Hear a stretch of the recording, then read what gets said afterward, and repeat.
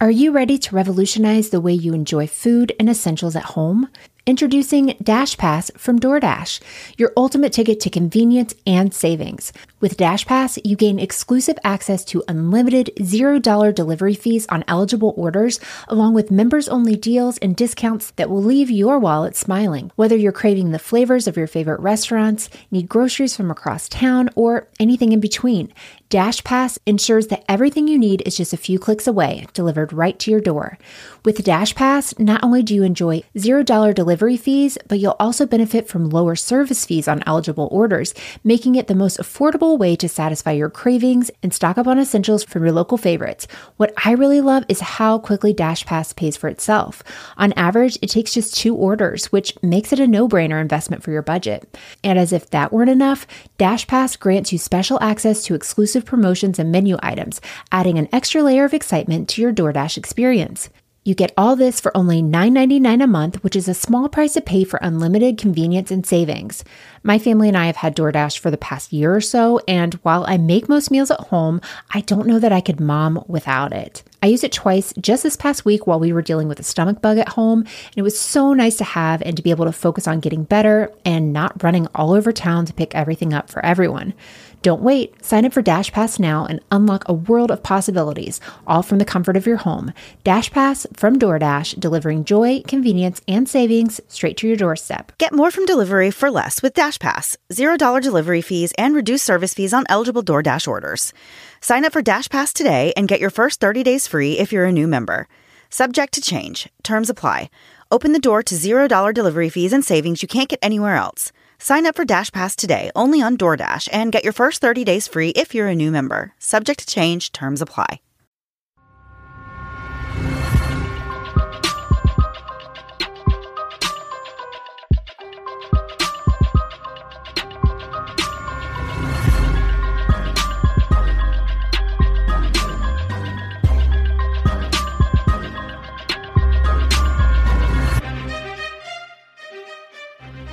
Hey guys, and welcome to the Moms and Murder Podcast, a true crime podcast featuring myself, Mandy, and my dear friend, Melissa. Hi, Melissa.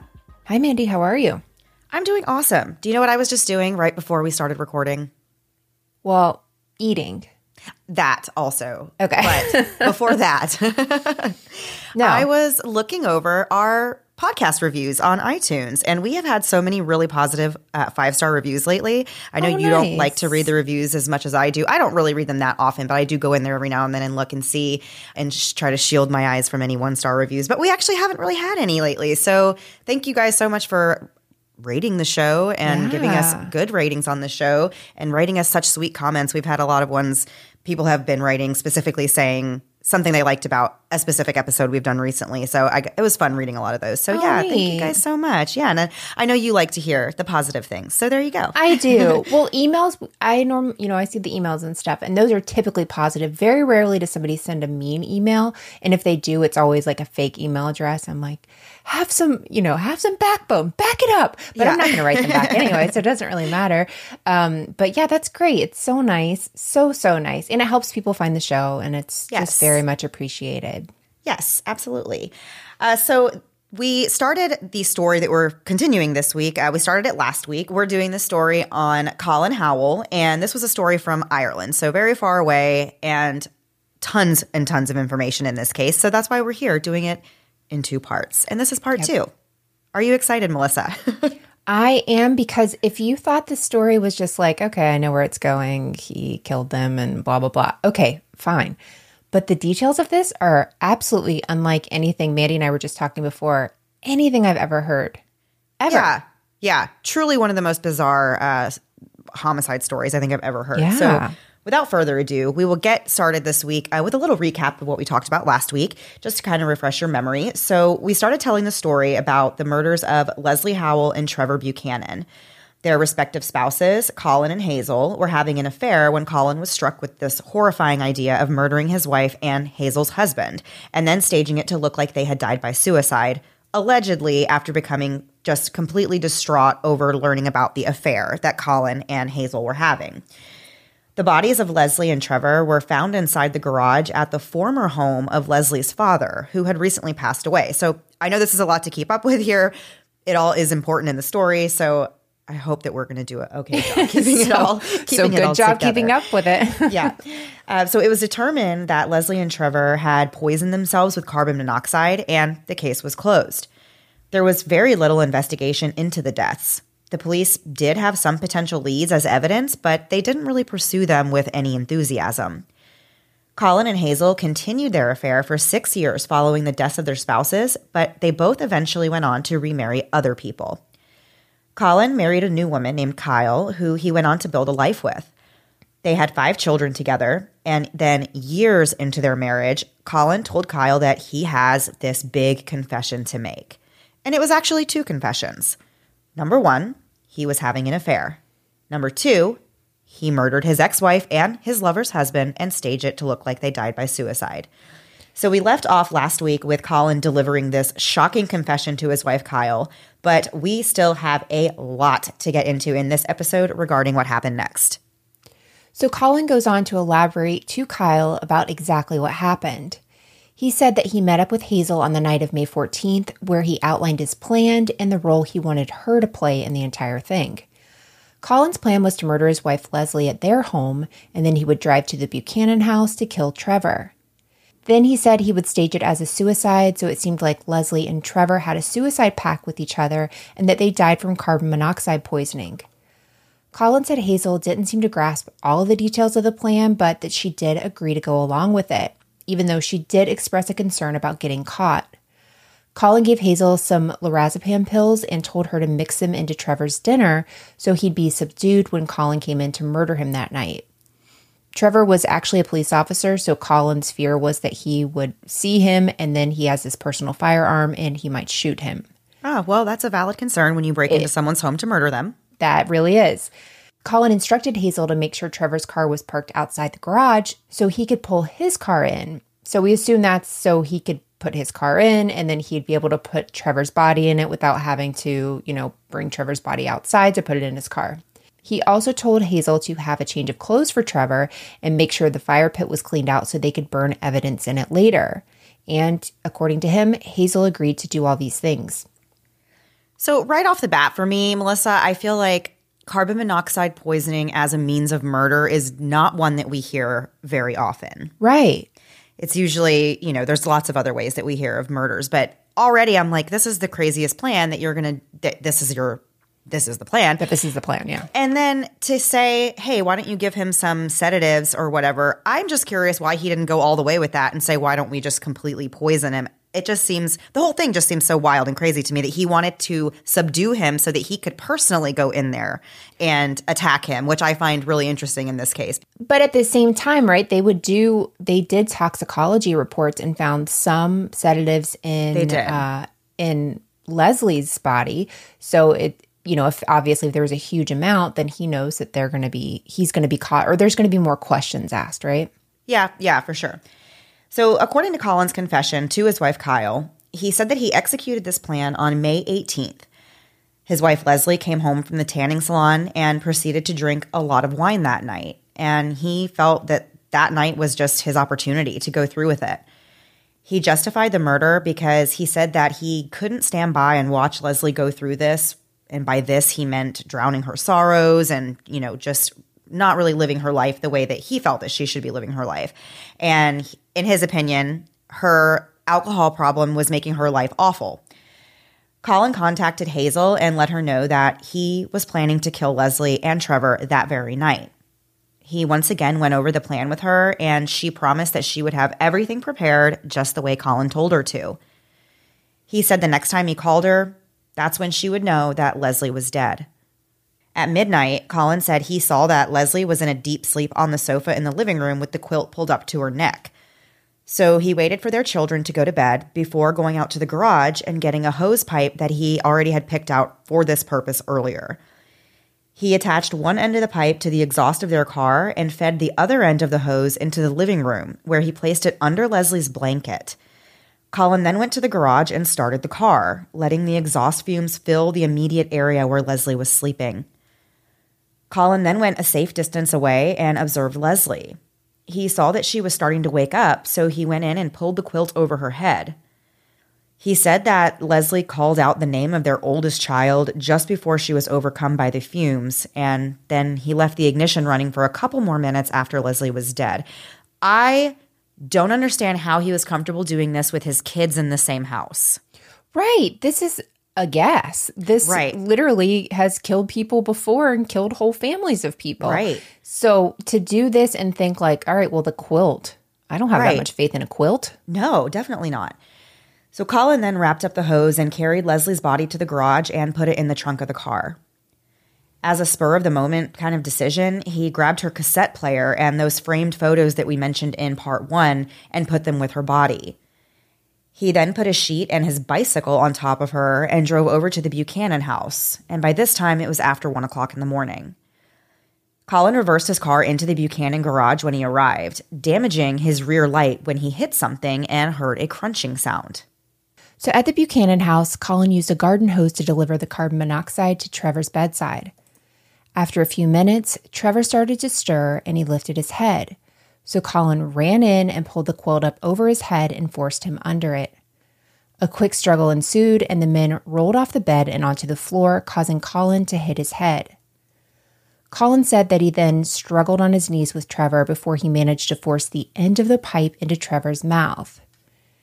He said Trevor took a deep breath and Colin felt his body go limp. He then left Trevor there for a few minutes while he left the room to breathe oxygenated air. During the struggle, Hazel's in the other room covering her ears to drown out the awful sound of her husband being murdered in the other room. After Trevor's dead, Colin dresses him in the set of clothes he had asked Hazel to prepare for him, and he put his body in the trunk along with Leslie's and drove off, leaving Hazel to clean up the crime scene and get rid of evidence. Colin's original plan was to stage a suicide at Castle Rock on the beach, but he changed his mind because he worried he'd be seen out there with 2 dead bodies or that he'd leave footprints behind or other evidence that would be able to tie back to him. He decided to take the bodies to Harry's house at the last minute, leaving his bicycle that he brought along on the roadside near the beach so he could come back for it later. When he arrived at Harry's house, he backed the car into the garage, which was a very tight and confined space. He opened the trunk and dragged Trevor's body along the driver's side of the car because there was more room there, but he wasn't actually able to get Trevor's body fully in the driver's seat, and he had to leave him slumped halfway out of the car, which, if you remember, that's how police found him. Colin then went on to stage the area around Leslie's body by putting the cassette player and headphones over her ears and setting out those 3 photographs. He also put one end of the vacuum cleaner in the car exhaust and the other end near Leslie's head. Once the scene was staged, Colin started the car and maneuvered his way out of the garage carefully, closing the garage door behind him. He then jogged back to where he had dropped off his bike earlier, and he rode that home. Once he got there, he took off his clothes and burned them, along with the rubber gloves he was wearing and the 2 bed sheets he used to cover Leslie and Trevor's bodies. Then he called Hazel to let her know that he had made it home. He also told her about the bump that he got on his head and that he planned on telling police that Trevor came to his house earlier that night and that they had a fight. That doesn't seem like a great idea when these people have now been found dead, because I feel like if you tell the police, yeah, we had an altercation earlier tonight, that's just going to immediately skyrocket you to the top of their suspect list, wouldn't it? Right. But I guess you got to come up with some reason, right? Yeah, that's true. But you would think you would come up with some reason that didn't have anything to do with Leslie and Trevor. Colin wanted Hazel to tell the police that she overheard Trevor talking to Leslie inside of their house at about 3 or 4 o'clock in the morning, which, again, doesn't make a lot of sense. I guess the idea is that there was all this drama going on, and supposedly they want the police to believe that there was all this back and forth, that Trevor was at their house and then Leslie was at Trevor's house, right, and just kind of making it seem like this was a whole big to-do all night long. Later on that evening at about 8:30, Colin called the church elder Steve that we talked about a lot in the first episode and told him that Leslie had been missing all night long, and he suspected that she was with Trevor and that they might be near Harry's house, which, as we said, was Leslie's late father. He also showed Steve a letter that Leslie had written back in October of 1990 following her first suicide attempt. So after the murders, it wasn't very long before Colin started to notice that Hazel, the apple of his eye, was acting a lot different. And he got the sense that she was really regretting what happened and wishing that they had not done it. They ended up keeping their relationship a secret after the murders, which probably was a great idea. But it was a few weeks after that they finally met up for the first time again, and Hazel went to Colin's dental practice. So they had sex, and then Colin let Hazel use the laughing gas to relax and ease her mind, I guess, help ease her guilt, which there's a lot wrong. There's a lot to unpack there, I think. Yeah. And then their relationship did progress to the point where they would get together at very remote places where nobody could see them, like remote beaches. And they would take their kids and they would go on these hotel trips and stay in different places. And Colin would go to Hazel's house on Friday nights. But otherwise, they were pretty low key. After telling all of this to Kyle, who's Colin's new wife, he begged her not to tell anybody about it or to go to authorities. And he said, quote, "Just take a deep breath. It's waited 7 years. You can wait one more day. We need to sort the children," end quote. Kyle did not go to the police. And later she said that it was because she was scared and felt trapped and obviously super freaked out. I think we did mention at the end of the first episode, you know, being in her position and hearing your husband, who you have now, you've built a whole life with, you have 5 children, you have a blended family, you know, you both came in with children and now you have a lot of children. Right. And what are you supposed to do when your husband is like, yeah, I killed my ex-wife, you know, and just very casual? I can definitely see why she would be like, okay, I am next and I need to play my cards very carefully here. Oh, yeah. I can definitely see why the first thing she did was not call the police. I can see how you'd say, I need to figure this out. Like, you have to play smart with that for sure. Absolutely.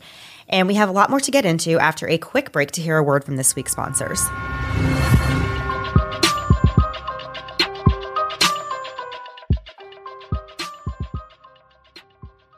If you're like us, you're likely trying to soak up the last little bit of summer. This time of year is exciting and begins the countdown to our favorite time of year, which is the fall. The Faherty family also loves this time of year, and their brand really encapsulates everything I love about all the seasons. And to me, the end of summer, beginning of fall is all about getting comfy. Faherty is all about both quality and comfort. Take my Legend sweater shirt, for example. It was a staple in my wardrobe all last winter, and it's still the first thing I'll reach for now with the weather starting to show signs of cooling. The Legend sweater shirt is more than just your average flannel. It's perfect for layering and has that soft lived-in look and feel that just makes you feel right at home. And the more I wash mine, the more I love it. This is a piece of clothing I can picture having in my closet 20 years from now and still saying that it's my favorite shirt. And Mandy, if something happens to that favorite shirt, guess what? Faherty will actually replace it or fix it forever, no matter what. So your favorite shirt can live on long past the summer. Right now, Faherty is giving all Moms and Murder listeners 20% off. Let me say that again, 20% off. Head to fahertybrand.com/momsandmurder and use code momsandmurder at checkout to get this deal. That's code momsandmurder at Faherty, Faherty brand.com/momsandmurder for 20% off. Fahertybrand.com/momsandmurder. With no fees or minimums, banking with Capital One is the easiest decision in the history of decisions. Even easier than deciding to listen to another episode of your favorite podcast. And with no overdraft fees, is it even a decision? That's banking reimagined. What's in your wallet? Terms apply. See CapitalOne.com/bank. Capital One NA, member FDIC. And now back to the episode. So before the break, we were talking a little about this confession that Colin has now given to his wife, his new wife, Kyle, and kind of what you even do with that information. That is just so much. But things really continue on with the couple, and in 2007, tragedy strikes again when Colin and Leslie's son Matthew dies in an accident in Russia while he's there as an exchange student. He unfortunately passed away after falling from a balcony. And Colin felt that his son's death was punishment for the sins that he himself had committed, and it made him realize the effect that his actions must have had on the family of Trevor and Leslie. And in late 2008, just before Christmas, things got even worse when Colin lost his and Kyle's life savings. Okay, this next part is wild and a twist never expected to take in this story. So apparently Colin hears about this diving project. It's this thing where people are looking for Japan's war gold somewhere inside caves in the Philippines. So for some reason, he thinks he would get 20 million pounds if he spent his savings on this project. But the money really goes to some guy in the Philippines that Colin's never even met. So apparently there are legends about this multi-million-dollar hoard of gold that a Japanese admiral buried in the bunkers in the Philippines. And many people have gone treasure hunting for this jackpot, but none of them have ever found anything. Have you heard of this before? No, but what it reminds me of is that insane story that took place in Florida about the guys, remember, who hid cocaine on some island? I have totally heard of it. Remember? This, we watched that. And that was the whole thing. They were going there trying to dig it up and spending all their money doing private flights because obviously you can't bring a bunch of cocaine back on a commercial flight. Delta's not going to allow that. And so they go back and forth and they're spending all this money and then come to find out, was it even there? Nobody even knows. Right. I feel like these legends that send people on these wild treasure hunts is the ultimate form of real life trolling, that somebody just created this and gets people to actually go do this. But this is wild to me that you would not only give money to somebody you really don't even know in another country with this assumption that they're digging for gold for you. I don't even understand. What did he think his money was going for? I guess just uncovering the this equipment gold? And stuff. Right. But I don't know. It blows my mind what people are willing to give money to without even verifying that that's what's happening. That just seems crazy to me. I'm truly such a realist that even if you told me Melissa, there's $20 million in your backyard, you just have to dig 6 feet under, I'd be I doubt it. Right. I don't think that's true at all. The next person who buys my house can find it. Yeah. Exactly. So for 6 months, Colin sends money to this man and was told that the cost of bringing the gold bars to the surface was unfortunately higher than they originally expected. And the man said that these bunkers were booby-tracked and filled with poisonous gas. And so he needed more money to finish the project. And so he alleged that he only had about another 40 feet of tunnel left before the gold was accessible. And so at this point, Colin's already invested 353,000 pounds into this. So he ends up going to the Philippines himself to see if he can get the treasure, which honestly is probably the first thing you should have done if you're going to invest all this money. So he's given 2 ammunition boxes that were supposed to contain 2 gold bars. But when he gets to his hotel room, he opens the box and realizes he's been scammed. The boxes contain some silver dollars and other notes equal to about $30 US. Yikes. I think that's worse than nothing being in there, a full Geraldo Rivera reveal. I'd rather that than $30 US after all of that. Yeah. So Colin thinks that this was yet another punishment for what he's done. And so from there, Colin was supposed to fly to Florida to meet Kyle and their kids, but instead he calls her and tells her he's lost all of their money. And Kyle is not having it. This is a bridge too far, and so she tells him to move out of their house. So Colin moves out of their house and goes to live in a deserted caravan park. So it's not exactly clear what happened next, but on January 29th, 2009, Kyle apparently just completely had enough of all of it, and she called the church elders and then called the police. Colin went to the elders on his own to confess what he did after he realized that he himself was a fraud and his guilty conscience was just eating him alive. Colin and Hazel were then both arrested and charged with both murders. Colin, who, as I just said, was kind of feeling this guilt, ended up giving a full confession. Kyle went back to the United States with all the kids, that's her kids and Colin's kids, and later filed for divorce. She didn't have any charges brought on her for keeping Colin's secret for so long. Hazel was subject to at least 14 different police interviews, and according to court documents, her version of the events changed a lot over the course of those interviews. Unlike Colin, Hazel continually tried to evade questions and wouldn't accept responsibility for what happened, and she lied to the police numerous times. At first, she said that her relationship with Colin was over before Leslie and Trevor died, and she claimed that she told the pastor of the church about their affair and then ended it, and said that she thought that was why Leslie had overdosed the first time when she had tried to take her own life. But when Hazel was confronted with evidence that her husband also had sedatives in his system, she started to be a little bit more truthful about what really happened, although not totally truthful. She said that after Leslie's overdose incident, she and Colin did resume their affair, and Colin told her that he was never going to divorce his wife, Leslie. But then he brought up the idea of killing their spouses instead. She said Colin never told her exactly how he was planning on killing them, and she didn't ask. She said it was on the night of May 19th that Colin called her and told her he was coming over. And when he showed up, he reversed into the garage and told her that Leslie was in the trunk already. Trevor was upstairs in bed, and Hazel said that she was scared and didn't know what to do at that point. Colin instructed her to go into the bathroom and shut the door, which she did. But at some point, she looked out and saw Trevor's body on the hallway floor and saw the hose running from Colin's car into the bedroom, which led her to assuming that Trevor died by carbon monoxide fumes. Hazel denied giving her husband any sedatives that night and said that if he had any in his system, then he must have taken them himself before he went to bed. According to Hazel, once Trevor was dead, Colin told her to cut up the hose and burn it, as well as to wash the covers on the bed and open the windows to air out the room. She didn't know where he was going when he left with the bodies, and she said she really didn't want to know. It was through the church that she actually found out where the bodies were found. Hazel's story actually changed a lot after her initial account, but she did eventually admit that Colin planned to show up with the intention of killing Trevor that night, and she said she knew it was going to be carbon monoxide poisoning, but otherwise she said she really wasn't aware of the full details. Hazel said she was scared that Colin would kill her too if she didn't cooperate with his plan. She said he told her what to say to the investigators when they came around asking questions as well. Hazel had been warned by people to stay away from Colin, but she was really charmed by him and the way he loved to take risks, which is, to me, the least attractive thing in a person. I'm such a safety-first person. Absolutely not. No, thank you.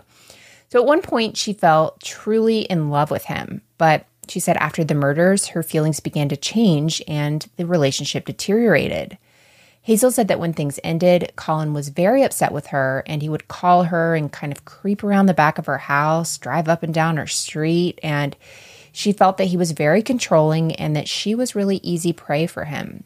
In 1996, Hazel said she finally told Colin she didn't want to see him anymore. And finally, nearly 15 years after the murders, Colin pleaded guilty to both counts on November 18th, 2010. His attorney alleged that Colin thought he was doing something good at the time of the crime and that his thinking was distorted and that he believed murdering them would alleviate their emotional pain. I can't stand it when people do that, like try to make it like they were helping the person. Right. Like maybe you should ask them first if they would rather die than maybe ask them. And also maybe part of their problem is that you're actively cheating on them, and maybe if you stop doing that, they wouldn't be so miserable. Right. Maybe. Ugh. The attorney said, quote, "These crimes would not have seen the light of day and been properly prosecuted by this criminal justice system had it not been for the fact that his conscience troubled him over the years," end quote. Now, I agree with that. I don't think anyone would have ever found out about this if he didn't say anything. That part is true. For sure. So the judge had to decide an appropriate sentence for Colin, and he took his time mulling it over. Colin was facing 12 years minimum before he would be able to have the potential for parole. But if the judge found that his culpability was exceptionally high, or because there was more than one victim, the judge could sentence him to up to 28 years in prison. However, Colin's confession to the murders ended up working in his favor, as did his guilty plea and his promise to testify against Hazel. The judge ended up meeting in the middle and sentencing him to 21 years.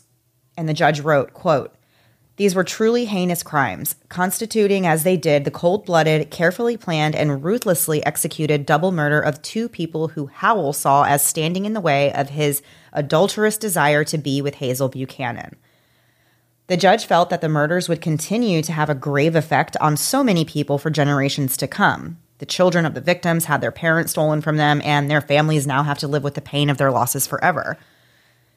Hazel didn't go to trial until February of 2011.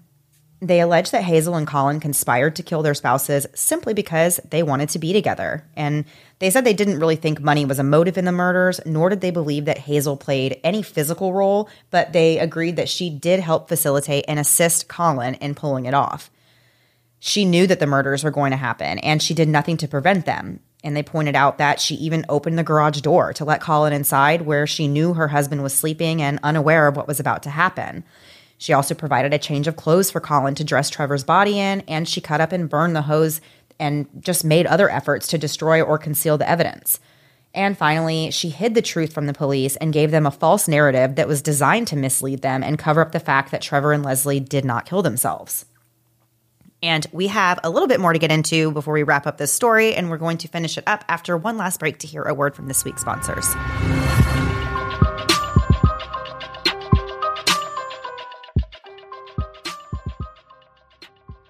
I love a good mystery, and if you're listening to this pod, we know you do too. But when you're looking for a way to unwind while still scratching your mystery-loving itch, check out June's Journey. June's Journey is the free-to-download game where you get to be the detective. You'll play as Detective June Parker, an amateur detective herself, who's on a quest to solve her sister's murder as well as uncover her family's secrets. To help June out, you'll find hidden objects as well as a variety of game modes and puzzles just waiting for you to solve. Puzzle games are kind of my thing, and I'm currently in the second chapter of June's Journey. The scenes are elaborate and challenges are intriguing, and now you can even play in the Detective Club. You can chat and play with or against other June's Journey players and have the chance to play in a detective league to put your skills to the test. June's Journey is a game I love to play when I need a little pick-me-up. If I feel like I'm hitting a bit of a mental block, I'll just play for a few minutes and then get back to what I was doing before after hanging out with June for a bit. Find your inner detective. Download June's Journey today. Available on Android and iOS mobile devices, as well as PC through Facebook Games. Now a word from our sponsor, BetterHelp. Mandy and I have talked about the Enneagram before, and I'm definitely a type 6, which is a loyalist, but basically that means I'm a worrier. I worry about things that will happen, things that may happen, and even scenarios I have created in my head. And still, there's other times I even worry that I'm worrying too much. But with my BetterHelp therapist, I'm working on staying in problem-solving mode instead of, oh no, everything is a freaking disaster mode. For a worrier like me, learning how to move my anxiety from fear to solutions is invaluable. And if you've been considering therapy but aren't sure where to start, BetterHelp is a really great option. Not only is it affordable, but it's convenient and entirely on the internet, so there's no waiting rooms or lines or driving involved. Plus, BetterHelp wants to get you matched with a therapist that understands your needs and goals. So after filling out a brief survey, you'll be matched to a BetterHelp therapist, but you always have the option to change therapists if you'd like. When you want to be a better problem solver, therapy can get you there. Visit betterhelp.com/moms today to get 10% off your first month. That's betterhelp.com/moms. Are you ready to revolutionize the way you enjoy food and essentials at home?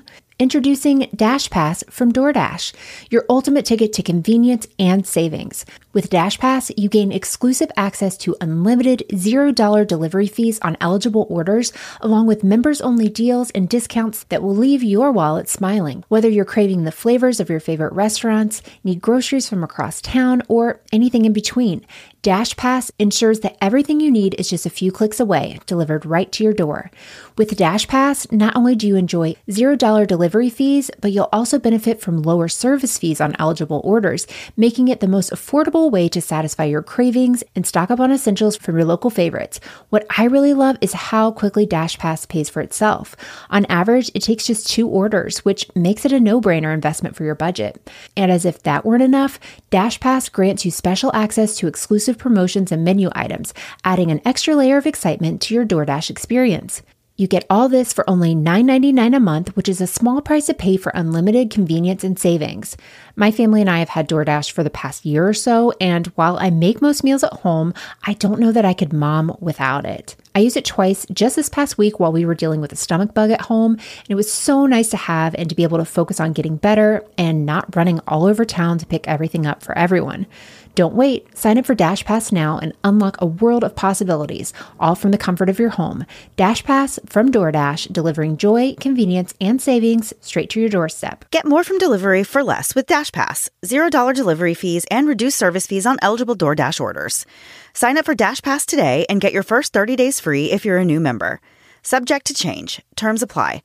Open the door to $0 delivery fees and savings you can't get anywhere else. Sign up for DashPass today, only on DoorDash, and get your first 30 days free if you're a new member. Subject to change. Terms apply. And now back to the episode. So before the break, we were talking about Hazel's portion of the trial and the evidence that they had against her in the trial. And Colin ended up testifying for the Crown against Hazel, and he detailed how he had planned the murders and then executed his plans. He said everything was really all of his idea, but that Hazel did cooperate. He said she was worried about getting caught, but it wasn't enough to make her ask Colin not to do it. She never once told him it was a bad idea, but after it was done, he said that it was very clear that Hazel was immediately regretful. Hazel's defense cross-examined Colin for 12 hours. They actually accused him of killing Leslie so he could get her money. And Colin said that was totally wrong and that money was not the motive or even considered. The motive was completely his love for Hazel.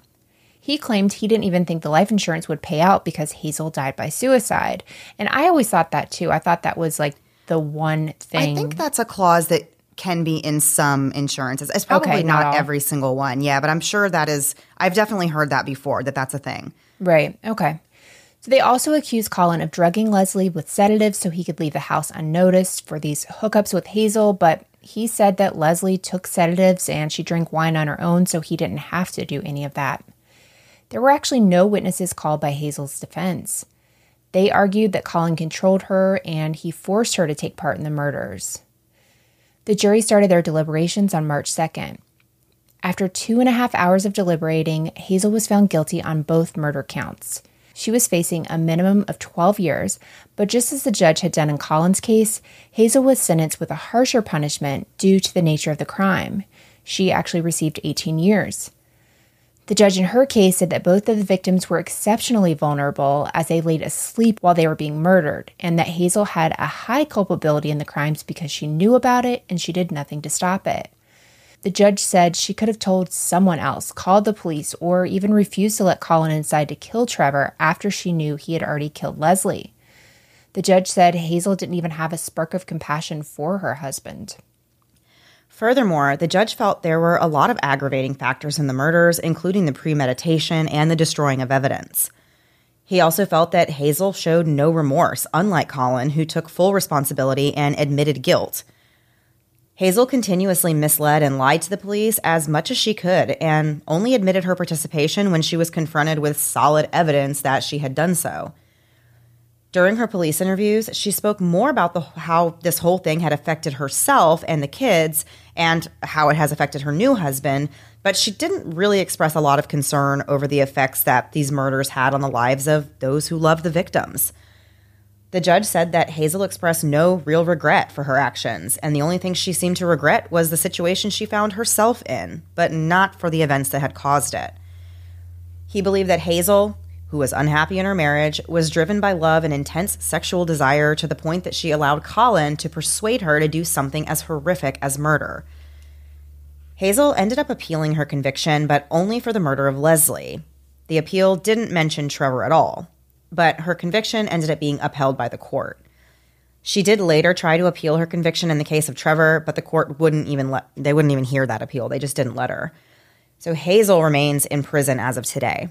After Colin confessed to the killings, 6 different women came forward with allegations that he attacked them all at his dental practice between March of 1998 and December of 2008. Some victims claimed to have been attacked more than once. Colin ended up being charged with 17 counts of indecent assault for these crimes. In May of 2011, he pleaded guilty to 9 of the charges and admitted to sedating women and abusing them while they were in the dental chair. So disgusting. I know. I can't even comprehend There's no words for that, yeah. Yeah. Colin apologized to the patients that he victimized. He was sentenced to 5.5 years. Interesting to me that he admitted to committing murder, but he did not also say, by the way, Kyle, I also did this other terrible thing. Might as well get it all out. So Colin will not be able to leave jail until at least 2030, and because of the assaults, the Department of Health, Social Services, and Public Safety ruled that Colin would not be able to collect his pension when he reached retirement age. Good. Yeah. In December of 2011, the police ombudsman for Northern Ireland released a report regarding the investigation into Trevor and Leslie's deaths. They found that concerns raised by Officer Jimmy, who we spoke a lot in the first episode, were either ignored or they were never fully investigated by senior police back in 1991. The initial investigation was full of errors, including no scene log of the garage, no sketches or measurements taken at the scene, too few photographs taken, and the fact that police didn't explore all the opportunities for evidence. They also believe that if all these leads were fully explored, they may have been able to find evidence that would have undermined the death by suicide theory. It was also noted that Trevor was found with blood on his sweatshirt, but there was no inquiry as to whose blood it was or how it got there. The report said that officers showed an investigative bias by sticking with the suicide theory, even though Colin and Hazel, the two people that were actually promoting this theory, had even lied to them about having their affair. A lot of evidence just wasn't brought up at the coroner's inquest, which ruled Trevor and Leslie's deaths as suicides. For example, there were 2 post-mortem photographs that were of particular relevance to the police ombudsman investigators, and one showed injuries around Trevor's mouth and nose. The other showed what appeared to be blood coming from the back of his head. Neither of these injuries was recorded in the post-mortem report that was included in the coroner's report. So when shown these photographs, the pathologist could really offer no explanation as to why these injuries were not documented in this report. And that is a pretty big drop of the ball, to not document injuries that you found on somebody. That's like the simplest.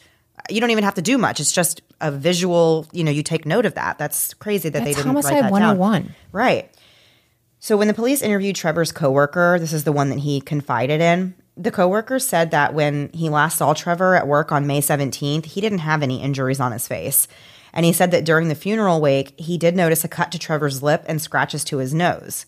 And the officers, as we said before, didn't record a witness statement from this coworker, but they did take notes of the interview, which is pretty much all they did with all the interviews in this case. But besides the notes about the injuries, officers wrote, quote, possible slap on mouth. So the officer believed that Trevor had gone over to the Howell house and got into a fight with Colin, and they never followed up on any of this.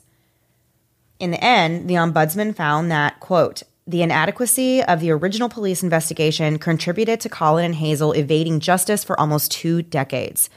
The police ombudsman concluded that both families were failed by the original 1991 police investigation, which was deeply flawed by the standards of the time and lacked objectivity and focus.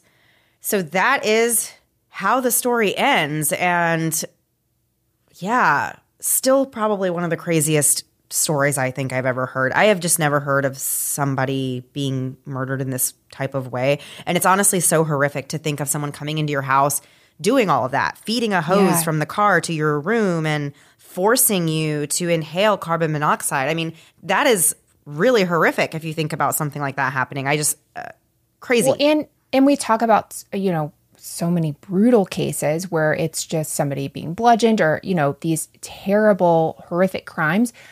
It's murder, of course, but this somehow is like in this weird deviousness of like the way it all happened. And I just don't understand all of this over an affair that Leslie already knew about. Like none of this made sense. It's like Hazel after realized like, oh, we shouldn't have done that. And he did too. And they don't even stay together. And of course they don't stay together because you just murdered 2 people who didn't deserve to die. Right. Like, you can't build a life on that foundation. Can you imagine that being the foundation? People say to build a foundation on like friendship, but I think building it on killing 2 people and having that secret is way worse. Yeah, definitely. No surprise that they did not make it in the long haul. All right, Melissa, that was the story about Colin Howell. Definitely a crazy one. I am very excited that we got to learn about that one. I always enjoy doing the odd case from somewhere else. Yeah, absolutely. So we are going to turn the page and move on to our last thing before we go. Last week, or a couple weeks ago, rather, Melissa posted on Instagram and Facebook, and we were looking for some suggestions to kind of freshen up our last thing before we go segment. And we got lots of responses, and we've even had a few more rolling in this week. So I think we're just going to take a couple more of those questions and answer them this week. All right. So Melissa, do you want to get us started? Sure. Okay. I really enjoy this one because I would like to forget it. Shanice Lundy on Instagram said, let's hear about those New Year's goals. Oh, no. Mandy, how is roller dancing going? I have not put on my roller skates since February. So it's not going very well. I was thinking about that the other day, though, and I was like, I can still make this happen. I still have like 3 months, right, before Christmas. I'm supposed to do a roller skating dance. So my invigoration for that is renewed. because with it getting of this cooler. question. No, because we because have now been confronted. Yeah, now I feel like I'm like, oh man, people remembered that we said that. So now I need to get my skates out and get practicing. Yeah.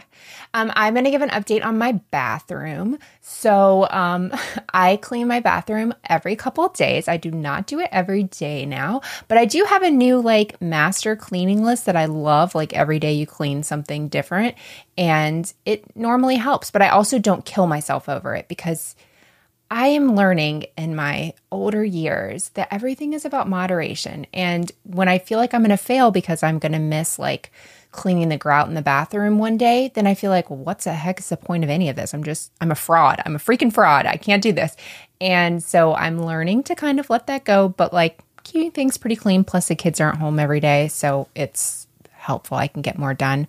But yeah, cleaning toilets every day, that's been gone probably since February. Yeah, since February. I didn't know how long that would last for you. It wasn't like the worst thing. Like it really did help. And now I'm like always like, why am I not still doing that? But it's, it is what it is. Well, there you go. I mean, I'm proud of you that you're still cleaning your bathroom every few days and scrubbing toilets. I think that is still maybe getting done once or twice a week here. So you're doing better than we are. Well, listen, I just can't take it. It just drives me crazy. Okay, Mandy, what do you have next? Okay, so this is one that has come up a couple of times I've seen, but this particular question came from our friend Diana on Instagram, and it was kind of vague. It just said, can we talk about Mandy's fitness? So I have mentioned on the podcast briefly a couple of times, but have never really elaborated that I like made a whole lifestyle change a few years ago since we have been doing the podcast. So people who have been listening and following us for a long time have obviously seen that journey, and I really haven't spoke that much about it. But as you know, Melissa, fitness kind of became very personal to me a few years ago. I think it's almost been 3 years now that I decided I was going to make a change and I wanted to just get healthier. That's really where it came from. And I do think this is kind of an important topic to touch on, especially for moms, because a lot of us get to this age where we're in our 30s or 40s and we're thinking like, what's the point now? I've never exercised. I've never done anything like this. Why would I start at this stage of my life? And I kind of was there as well. But I lost my dad. He was really young. He passed away about 12 years ago now, and he was only 52. And he was never very healthy and active. And he had a lot of heart, related problems, cardiac issues and things. And that was kind of one of my big reasons that I wanted to change my own lifestyle and get a little bit healthier, be a little bit more active, lose a little bit of excess weight that I knew was contributing to me not feeling as good as I should feel and not feeling as healthy as I should feel for my age. And realizing that, we make jokes all the time about being in our 30s and how we just feel like we're so old, but really like we still have a long way to go. So it's not quite time to give up on your health and fitness just yet in your 30s. But so I did, and I've been really proud of myself. I committed to following a plan. I hired a professional to get me on the right track, and I said to myself, the hardest part is just going to be to stick to this and get it done. And I did. I lost about 45 pounds the first year. And then I got into doing bodybuilding competitions, which has been a lot of fun for me. It's been a very good way for me to just keep my fitness goals on track. Right. And, kind of just have something to work towards and keep me doing it.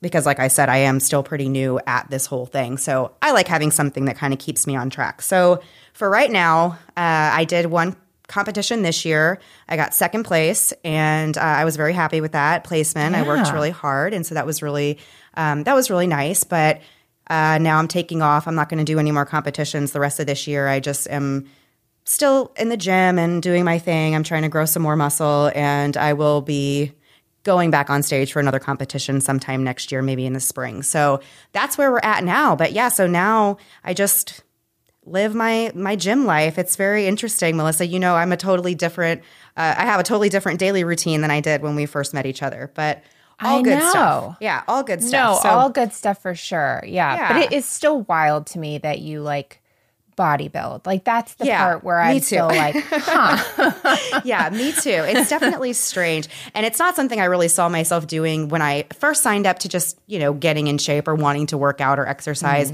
But I feel like most people who do start a fitness thing, they kind of realize how many options there are in the fitness world and how many things that you can do to stay in shape and to have fun while you're doing it. And I just learned that I liked lifting weights and I enjoyed the whole process. And with bodybuilding, there's a very, like, the structure is a huge component of it. And I felt like I needed that and still do. And that's one of the things I appreciate the most. So yeah, so my takeaway from that is if you're thinking about it or thinking, you know, like I really want to try and, you know, get out there and try to become more active, go for it. Just do it. It's a slow process and that's okay. Like you can start slow and who knows where you'll end up in 3 years. You could be bodybuilding. You could be. And if you are, let us know. Yeah. But you know what I was also thinking about whenever, like just thinking about fitness in general and stuff, I remember having small kids, you do too, and you, like, it is great to go out and walk and do all that stuff, but like, it might not be possible. Like the way I don't work out nearly as much as you do, but I try to go to the gym 3 times a week, walk every day. That isn't hard. But when my kids were like 4 and, you know, impossible. Absolutely impossible. And it would have killed me if I was trying to, you know, like do that. You could not do it. So like, I think you and I both are very lucky now. We have our kids in school and we have the option to work out and do all this stuff where I know you and I both, we couldn't have done it a few years ago. It just wasn't in our life. 100%. Right?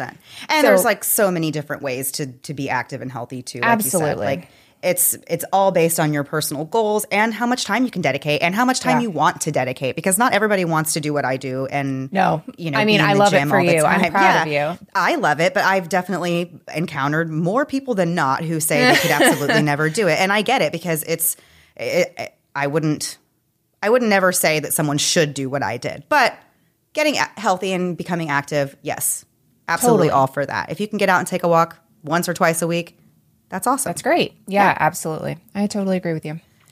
All right. So do you want to do one more question, Melissa? Oh, sure. How about this last one? Okay. This is VandyGrad231 on Instagram. Okay. I've never had this question and I'm kind of excited. If you could time travel, what time period would you go to and why? Ooh. Do you want me to go first? Yeah. Go ahead. Okay. I'm going to say that I would go to, I'm so boring, I would go to, let's say, the 50s.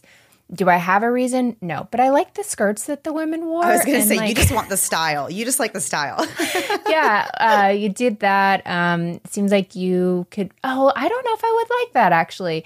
I'm thinking I would, but like, okay, like let's say that everything's even. There's no like terrible things that we know happen then, blah, blah, blah. Just for the fun of it, I would like the skirts. I would like to go to a sock hop. How about that? No. Yes. Nay. I would like to see a sock hop. I don't want to go. You think I want to go and dance? No, I just want to go see a sock hop. So there's my answer. Yeah, 50s would be fun, I think. For me, I am going to have to say I'm going to the 70s because, you know, I am just a hippie flower love child. You're a hippie baby, at heart. Yep. Yeah, so I feel like I was definitely born in the wrong time because there's no hippie flower love childs in 2022. So, well, I mean, I guess there are, but they look a little different than they did in the 70s. Well, so do you. Yeah. Hating on other flower hippie child babies, and you're one of them. Right. I know. True. Yeah. So I would definitely go to the 70s, and because I like the style, but it just seemed like such a cool time. I mean, it definitely seemed like a more sketchy and potentially more dangerous time, but it seemed like a fun time. Yeah. We weren't there, so we can say these things. Right. Yeah. Okay. Well, there you go. All righty. Well, that was it for this week, guys. Thanks for coming back for part 2, and we will be back next week. Same time, same place with a new story. Have a great week. Bye. Thanks so much for listening to the Moms and Murder podcast. Make sure to check back with us next week for a new episode. You can also find us at momsandmurder.com, where you can connect with us via social media. Please make sure you subscribe and give us 5 stars, because giving us 4 stars would be a crime. Thanks so much.